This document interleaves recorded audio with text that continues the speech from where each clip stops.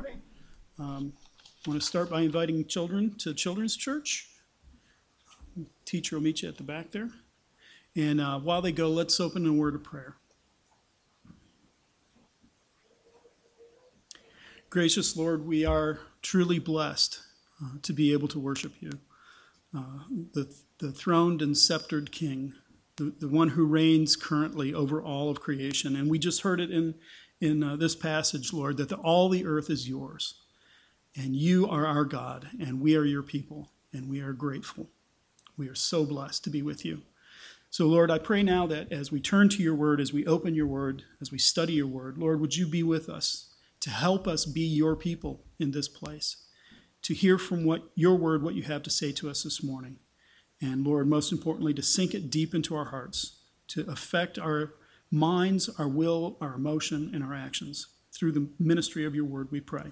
In Christ's name, amen. So we're starting now the third set of three plagues in Egypt. And did you notice that today's reading was much longer? All three of these plagues are going to be much longer than they had previously been. The narration is much bigger. I think it's because Moses is trying to build this crescendo. And so these last three plagues will be more detailed, and then comes the Passover. So he's kind of getting us emotionally built into this trajectory towards what he's going to accomplish there.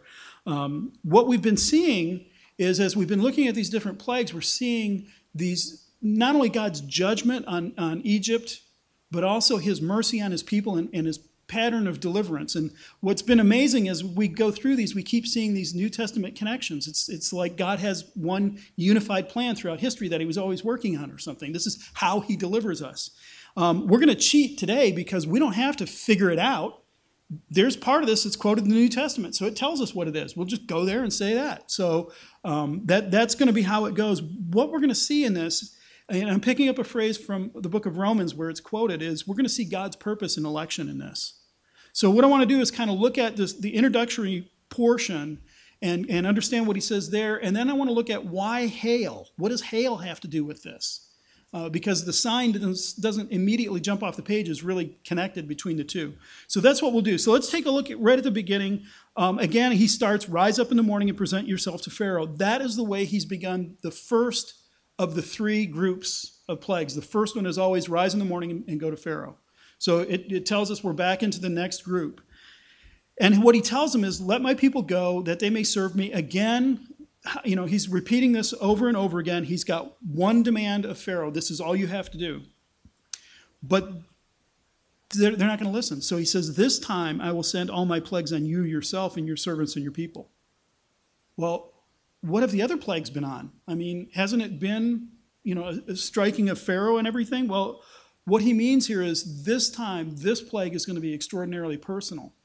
Whereas before, the flies would bother you and the swarms would get into everything and the frogs would interrupt your food and the blood in the Nile, those were all kind of disconnected from Pharaoh. This now will touch a person and kill them. This is now where God is ramping up. He's building up to his crescendo that we'll see in the Passover. So he's showing exactly how hard Pharaoh's heart is. And the way he shows it, he says, this time I'm going to touch you personally. I'm going to hit something that is incredibly personal. It's not just going to be flies bothering you. Now there's going to be death in your country. So he says, for by now I could have put out my hand. Oh, no, I'm sorry. He jumped ahead there.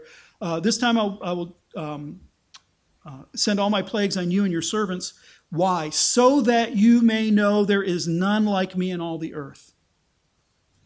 So if Pharaoh has got this idea of his theology from the Egyptians, then there's a God of this and a God of that, and he is the God who reigns, and there's a God of the sky and a God of the Nile and everything. And what Yahweh says to him is, there is none like me. I am unique in all the earth. I'm not like your gods. I'm not like your conception of God. I'm not like you. And I'm going to do this. I'm going to bring these plagues on you so that you may know I am not like other gods. I am not restricted by territory or domain. I rule over everything. So his purpose is that they may know there is none like him in all the earth. Another way to say none like him in all the earth would be to say holy. Utterly other. He is unlike anything else in all of creation, and Pharaoh must learn that lesson. So that's his purpose. That's his goal is you will learn that I am holy. I am unlike anything else. So that's what I want to do. And now listen to the threat he brings. By now I could have put out my hand and struck you and your people with pestilence, and you would have been cut off from the earth. So that's kind of an interesting theological question. Lord, if you're doing this in order to deliver your people, why not just on day one strike them all dead and then Israel just walks out? Well, there's a purpose for that. He says, I could have done that. Don't forget, Pharaoh, I am powerful enough to have done that. I could have sent a pestilence. I could have sent some wasting disease and wiped everybody out and had Israel just walk right out. But that wouldn't fulfill my purpose. So it's within his power, but it is not according to his purpose. So what is his purpose? Why do it the way he's doing it? He tells us right after that. He says he could have done that. He could have done those things and wiped him out. But for this purpose, I have raised you up. Why is it this Pharaoh on the throne at this time behaving in this way? For this purpose, I have raised you up. Why? So that my name may be proclaimed in all the earth. So that my name might be proclaimed in all the earth. He's not doing this in order to hide. He's doing it the way he's doing it in order that the name of the Lord may be known throughout all the world. As these plagues and these troubles fall on Egypt, the nations around them are hearing of that. And what they're learning is this Yahweh is not like any other God. He's the God of these migrants, these people from Canaan, and now they're in Egypt, and their God reaches out and touches even as mighty a nation as Egypt. I'm doing these things that my name may be known in all the world. This is why I'm behaving this way. For this purpose I raised you up. I did that. Now this is where we can touch on the New Testament. The New Testament quotes that very phrase, verse 16. And the context that's in is Romans chapter 9. And in Romans chapter 9, Paul is asked the question at the beginning, why is it that not all of the Jews believe in Jesus? Why is it they haven't all trusted him? And his response is, well, it's not that the word of the Lord has failed. Right? So the promise to Abraham was that, Abraham, your offspring will be as numerous as the stars. And in your offspring, the nations will be blessed. And so when Jesus comes and a whole bunch of the Jews go, we hate him and kill him, Paul is asking, well, why is that? And his answer is, look, there's a reason for that. And it's not because God was wrong. And so the very next thing he says is, not all Israel are Israel. So doesn't this fit with our plagues? Remember the multitudes, the swarms, the mixed multitude coming out. What he's saying is he's looking at the situation. Paul is looking at the situation he's in currently, and he's saying, why is it that part of Israel is not believing? Because not all Israel is Israel. And what do you mean by that, Paul? Explain that to me. Unpack that some. And he reminds me, he says, okay, let's remember this. Abraham had two sons, didn't he? Isaac and Ishmael. Isaac was the son of promise. God had come to Sarah and said, this time next year when I return, you'll have a son. And she laughed because she's like, I'm too old to have a baby. And Ishmael, who was born first, well, he was the son of flesh. That was when Sarah and Abraham said, well, we're not having the child God talked about, so we obviously have to step in and help. So take Hagar and sleep with her and have a child through her, and that'll be it. That's the son of the flesh. That's what they could do. That's all they could contribute. They did, and they wound up with Ishmael. But Isaac is the son of the promise. Isaac is the one that God had promised. So what Paul is saying is, look, he chose to go with Isaac, and he rejected Ishmael. The next picture he brings up, he says, well, what about Rebekah, Jacob's wife, his favorite wife? He had two, but that was his favorite, right? She had two sons in her womb. Oh, I'm sorry, Isaac. Rebekah is Isaac's wife. I knew I was going to do that. Rebekah is Isaac's wife. She gets pregnant. She has twins. There are two children in the womb. And before the children are born, before they can be good or bad, before they can be godly or ungodly, before anything happens, God comes to Rebekah and says, the older will serve the younger. The reversal of what is expected. The eldest son is supposed to be the big one. He's supposed to have it all. And God says, no, I have decided that the older will serve the younger. And so when they're born, there's Jacob and there's Esau. And then Paul quotes Malachi rather, and he says, Jacob I have loved, but Esau I hated. So why is it that not all Israel is Israel? Because God is making divisions. He's making distinctions. Even within the covenant family, he's saying, I'm choosing this one, I'm not choosing that one. And then we get to Pharaoh. The next thing that Paul says then is he quotes this verse, and he says, well, why is it that God chooses to harden some and soften others? And so the immediate thing that comes to Paul's mind is, well, look at Pharaoh. God hardened Pharaoh. He made his hard heart so that he wouldn't relent, so that he would go through all of these things. So it's God who chooses some and he doesn't choose others. And he's not constricted by the covenant promise to Abraham because he already pictured there is a covenant promise in Abraham of those who are of the promise and those who are of the flesh. So that's why John the Baptist, when he started his ministry, could look at Israel and go, oh, don't tell me, yeah, we're sons of Abraham, we're good. I'm here to tell you God could raise up sons from Abraham from these rocks. And he did. He did just that. So this is Paul's approach to it. But what we can kind of get lost in is God is hardening some people. How unfair is that? Why would he harden anybody? Well, don't miss what's right in the center of that whole thing. He hardens him so that his name may be known in all the earth. So when God hardens somebody, when he says, I'm choosing this person, but I'm not choosing that person, when this person is part of the covenant and that person is not, it's not because he wants to send more people to hell. He's not restricting the number that he is the God of. He's doing those things to increase it. Why did he harden Pharaoh's heart? So that his name would be known through all the earth. So that it would echo through. So when we're looking at this, the theological image that's being painted here is we're being reminded that Pharaoh is resisting the Lord, that God has been doing all of these miracles and doing all of these things in him.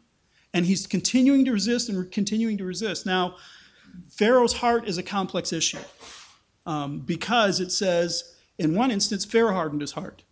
And in another place, it just passively says Pharaoh's heart was hard. And then there's a couple of places where it says God hardened his heart. So why is that happening? Why is Pharaoh's heart hard? So that the Lord's name would be known through all the earth. Because there is none like him. He is utterly holy. So his purpose here is not, I hate Egyptians, I'm going to kill them all. And we'll see that in the curse, won't we? There are people who hear the word of the Lord. They fear what's going to happen, and so they flee. So he's doing this in order to accomplish his greater purpose of filling that number of Abraham's offspring, heirs according to promise, not according to the flesh. So that's his purpose. That's his point here. But for this purpose I raised you up, to show my power, so that my name may be proclaimed in all the earth. That's why I'm hardening Pharaoh. That's why this Pharaoh is on the throne. This is why this Pharaoh was knit together in his mother's womb. That's why this Pharaoh was actually born and saw the daylight. That's why this Pharaoh was raised in the royal house. That's why this Pharaoh wasn't killed by an angry brother. That's why this Pharaoh ascended to the throne instead of being assassinated by a foreign power, because God's raised him up. Why? Because he just hated his guts and wanted to damn him to hell. No. He raised him up, he put him on the throne in order that his name might be known through all the earth. So some people wrestle with that, and Paul anticipates that, and so his response in Romans 9 is, who are you, O man? Who are you to argue with the potter, you big clump of clay? You don't get to talk back to him. He's not doing it because he's bad. He's doing it because he's good. So this is his method. This is his approach of doing it, as he hardens Pharaoh's heart. So that's the theological premise that God brings up. And he says, you're still exalting yourself amongst my people and won't let them go. Behold, about this time tomorrow, I will cause very heavy hail to fall, such as never been seen in Egypt, from the day it was founded until now. So that's the next question is, why hail? What does hail have to do with God's purpose in election? How does that tie in? Well, we got to back up and do a little metrology here. So where does hail come from? How is hail formed? Usually, by the way, it happens in the summer or in the warmer months. But in this case, we'll see because of the wheat or the produce in the field, it's probably January. So here's what happens with hail. is the ground is warm, and there's a warm zone on the ground, and it usually is picking up moisture off the ground. And above it, coming in very high, is a very cold front that moves in. And that very high cold front moves in, and hot air likes to rise and cold air likes to set. So as those two fronts meet, that moisture has been picked up and it gets blown up into the colder zones and it freezes. And now it's a little heavier and it falls down. And that updraft from that warm air from the land pushes it back up. It goes back up into the clouds, picks up more moisture, it freezes again and falls. And then the updraft picks it up. And now you get some of those clumps beginning to bump into each other and clump together, and it gets bigger and bigger until finally that clump of hail is too big for that updraft to carry and it falls down to the earth. Gravity takes over. A big chunk of ice reaches terminal velocity on the way down and hits the ground. Most of the time it's little pea-sized grains of hail. But sometimes that updraft is so heavy, so strong, that it can make the hailstones bigger and bigger. They have recorded them the size of grapefruit or softballs. Now imagine that falling from altitude. That's what God is picturing here. He said, you're going to have hail like you have never had in Egypt before. And he's not talking about a lot of those little pea size so that it's a couple of feet deep. It's killing people. It's killing animals. It's destroying crops. These are big, huge hailstones falling down. So now let's step for a second into the sandals of the Egyptians who said, yeah, we're not playing. We're not going to listen. They go into the field. They're out in the field with their slaves and their animals, and they're working the fields, and they're working on the harvest. And suddenly you see off in the horizon a big, huge, dark cloud. It would have to be a big, huge, dark cloud in order to produce hail at this time of year.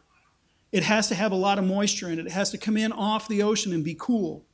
And it would be dark. And so as it's coming in, it meets that warm, moister air from around the Nile.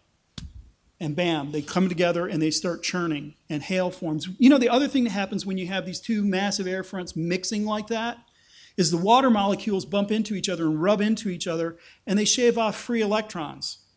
And so up in the clouds, there's all these free electrons floating around, and electrons have a negative charge. So now this big cloud has got this huge negative charge. Electricity doesn't like to be negatively charged or positively charged. It likes to be zero. And so as that cloud builds up, suddenly it lets go. Blam!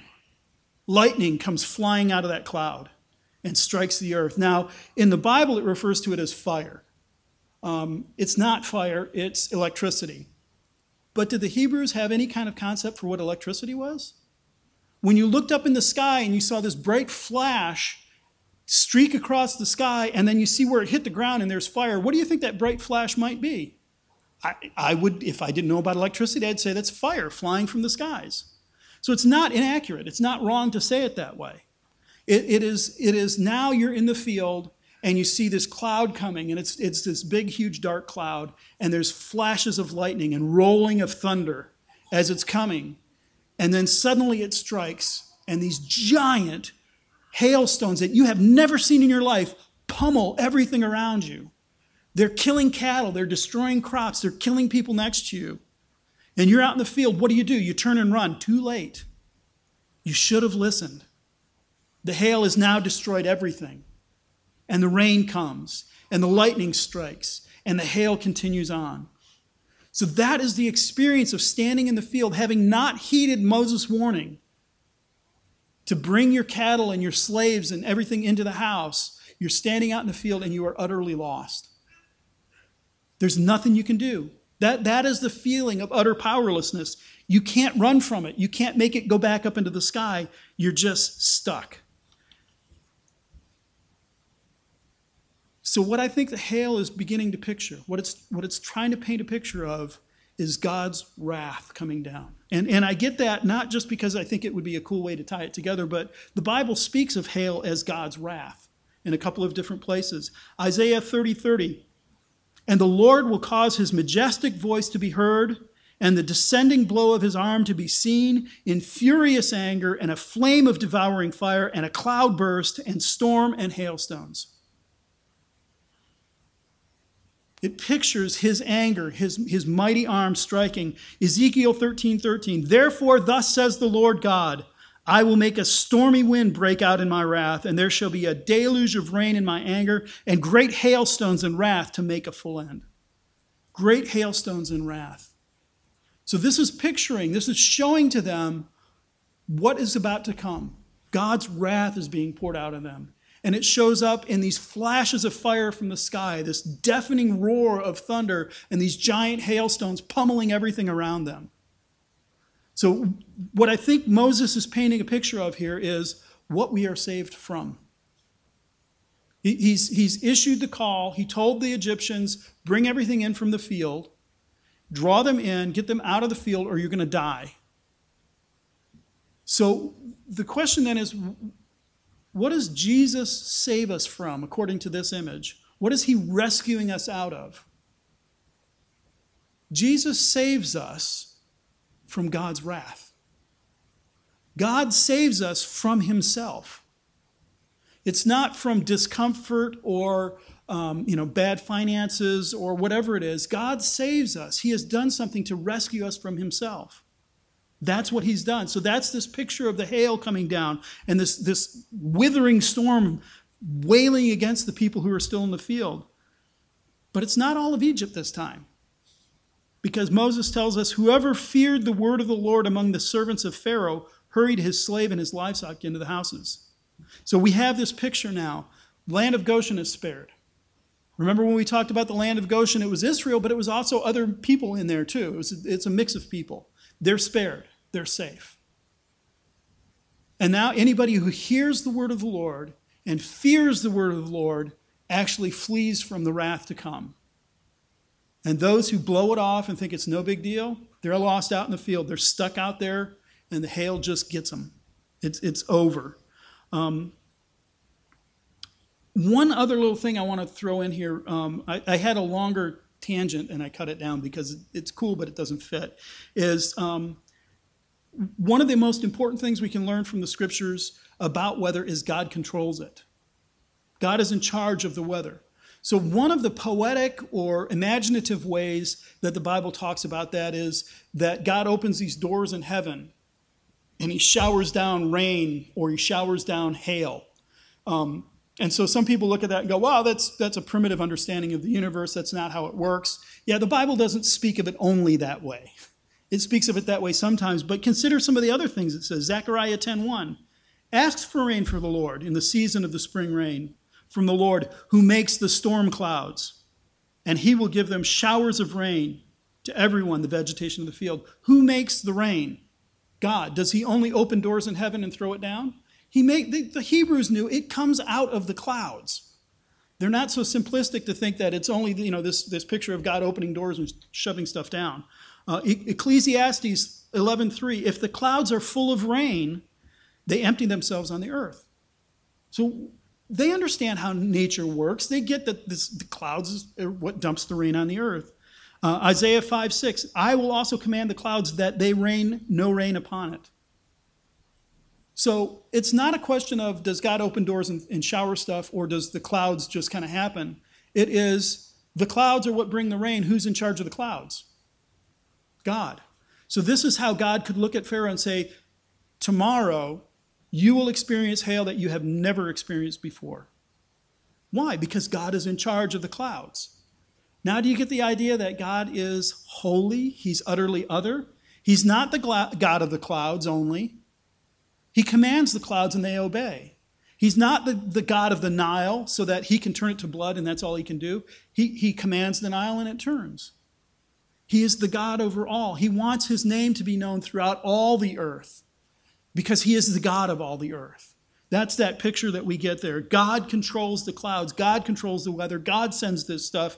This is the image that Moses or that Pharaoh should be learning and is resisting so far. So it's time. It's tomorrow. The Lord said to Moses, stretch out your hand toward heaven so that there may be hail in all the land of Egypt. So if Moses hadn't stretched out his hand, hail would be impossible? Nah. God has used Moses to go to Pharaoh to make this pronouncement. He wants Pharaoh to connect Moses with God's command. So when he sees Moses go out and stretch out his hand, And in the next verse, it says he stretched out his staff. Are those in conflict? How do you stretch out a staff? Generally speaking, you pick it up in your hand. So it's both. He stretches out the staff, and the hail starts. Now Pharaoh can't miss the connection. It's not a coincidence that the hail started. It started at Moses' command. And so there's flashing lightning, and there's heavy hail, and it struck down everything that was in the field of all the land of Egypt, both man and beast, and it struck down every plant and broke every tree. Actually, it says broke every tree. It stripped every tree, literally in that. So imagine the trees being bombarded by this hail, and it's stripping the bark off them. They're not going to last. There's bark on a tree for a reason. And that's when he says, only in the land of Goshen, where the people of Israel were, there was no hail. This is not a natural, normal event. Think about the land of Goshen. If it's the river delta like we believe it is, there's more humidity there than there would be further up north or further up the Nile. And yet that part just doesn't happen to have hail in it. This is not a natural event. This is supernatural. This is something that God has done. So that's what happens. That's the story. The hail comes, and then what comes next? Pharaoh sent and called Moses and Aaron and said to them, this time I have sinned. The Lord is right, and I and my people are wrong. What does that sound like? If you're reading this the first time, at that point, don't you go, hail and amen. The guy finally got it. That sounds like repentance. It sounds like he's saying, I was wrong. I confess I was wrong. This is not right. Plead with the Lord, for there has been enough of God's thunder and hail. I will let you go. You will stay no longer. Pharaoh, can we get that in writing? Would you be willing to sign that and seal it with your royal seal? Because we want to remember this. Because the next thing that Moses says is, hey, look, I'll go out of the city and I'll pray and it'll stop. But as for you and your servants, I know that you don't yet fear the Lord. So how does Moses know that Pharaoh's repentance is fake? Well, because God has told him so far. I'm going to continue to harden Pharaoh's heart. He's not going to let you go. How do we make that determination, right? We're looking at people and we're like, are they repenting? Well, the only way we can do it, short of God speaking from heaven, is time. So in this case, if we weren't Moses and we heard Pharaoh say that, what we would do is just go, great. I hope that's true. Let's see what happens when we try to leave the city. And we know what happens.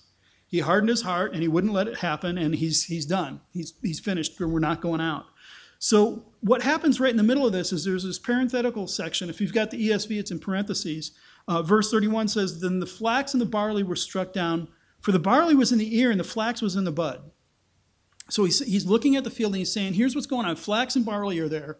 Flax was a really important crop for Egypt. They used it for clothing. They used it for all kinds of stuff. And barley was a food staple. They were in the bud, or they were blooming, but the wheat and the emmer is a type of wheat, were not yet struck down, for they were late in coming up. So they're still in the ground, so they're protected. So why the parenthetical statement? Why the lesson in agriculture here? Because, first of all, I think it adds that sense of eyewitness to it. Is Moses stops and he goes, oh yeah, I remember what was in the field, and here's what I saw. So it kind of adds that eyewitness thing. Also, Moses knows that the next one is going to be some locusts. They're going to be coming up. So the locusts come and they eat everything, but I thought everything got destroyed. So Moses is saying, yeah, I know what it said, but that doesn't mean all the crops had come up and were destroyed. So I think that's why he throws it in, is it just feels now a little bit more personal, like Moses is kind of reassuring us. Yeah, I got this. Let me explain that. I know what I'm saying, but listen to this. So then Moses goes out, the thunder and the hail cease, the rain no longer pours on the earth. Pharaoh saw that the rain had ended, and so the heart of Pharaoh was hardened, and he did not let the people go, just as the Lord had spoken through Moses.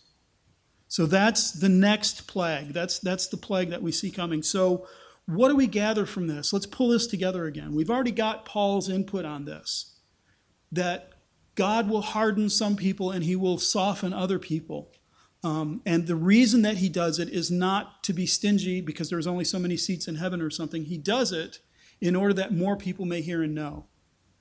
And what does he save us from? What is he delivering us from? When he delivers his people, because remember, the book of Exodus goes, God delivers us, God rules us, and then the last portion is God with us. What is he delivering us from? Well, it's a complex biblical image because he is delivering us from slavery. Paul talks about that in Romans. We were slaves of sin, but we have been delivered from that. We are now slaves of God, slaves of righteousness. So we've been delivered from slavery. What else are we delivered from? We are delivered from the wrath of God. He who knew no sin became sin for us so that we could become the righteousness of God, so we would flee from his wrath. You were all children of wrath, or they are children of wrath as you were, as we all were. So there's a point where we're under God's wrath, but he delivers some of us from it. And so that's the picture that he's painting in this curse, is that hail and the storm and the lightning and everything is just a minor little picture of what God's wrath will really be like.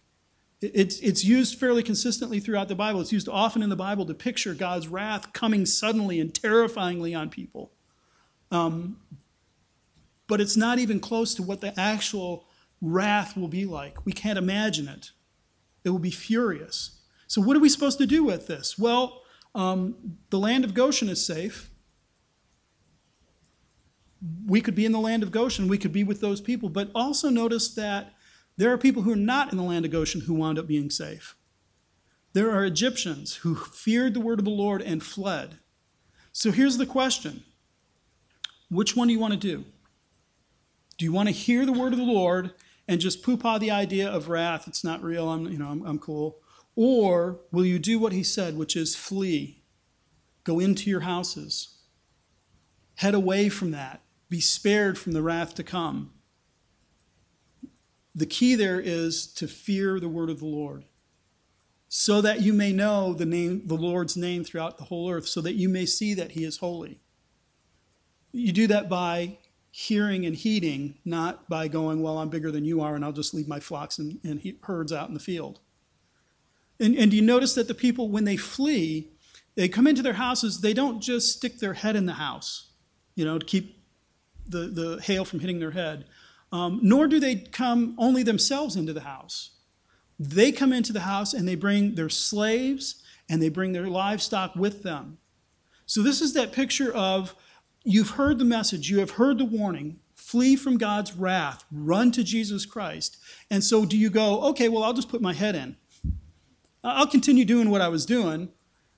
No, that doesn't count. You know what? I will run into my house, but I'm going to leave everything else out. So I'll do what God said only for me, but the rest of my life, that's none of his business. I'll leave it out in the field. Not sufficient. It all burns up. It's all ruin. So the idea is, the picture that Moses is painting here is flee now entirely. Every aspect of your life, all of it, your investments, your future, your income, your identity, everything, flee now into the safety. Don't leave it out in the field. Don't think that you can leave part of it out and it'll be okay. So this is his picture. This is the threat of the hail. This is the picture that the hail brings on us, is this idea of God's election. There's an old poem by William Cowper that I think kind of captures some of the feeling of this. So it's not like directly commenting on it, but it gets that feel. So put yourself back in the field with the Egyptians, and you see the clouds coming, and you hear the thunder, and you can see off in the distance there's something falling out of the sky, and it looks huge.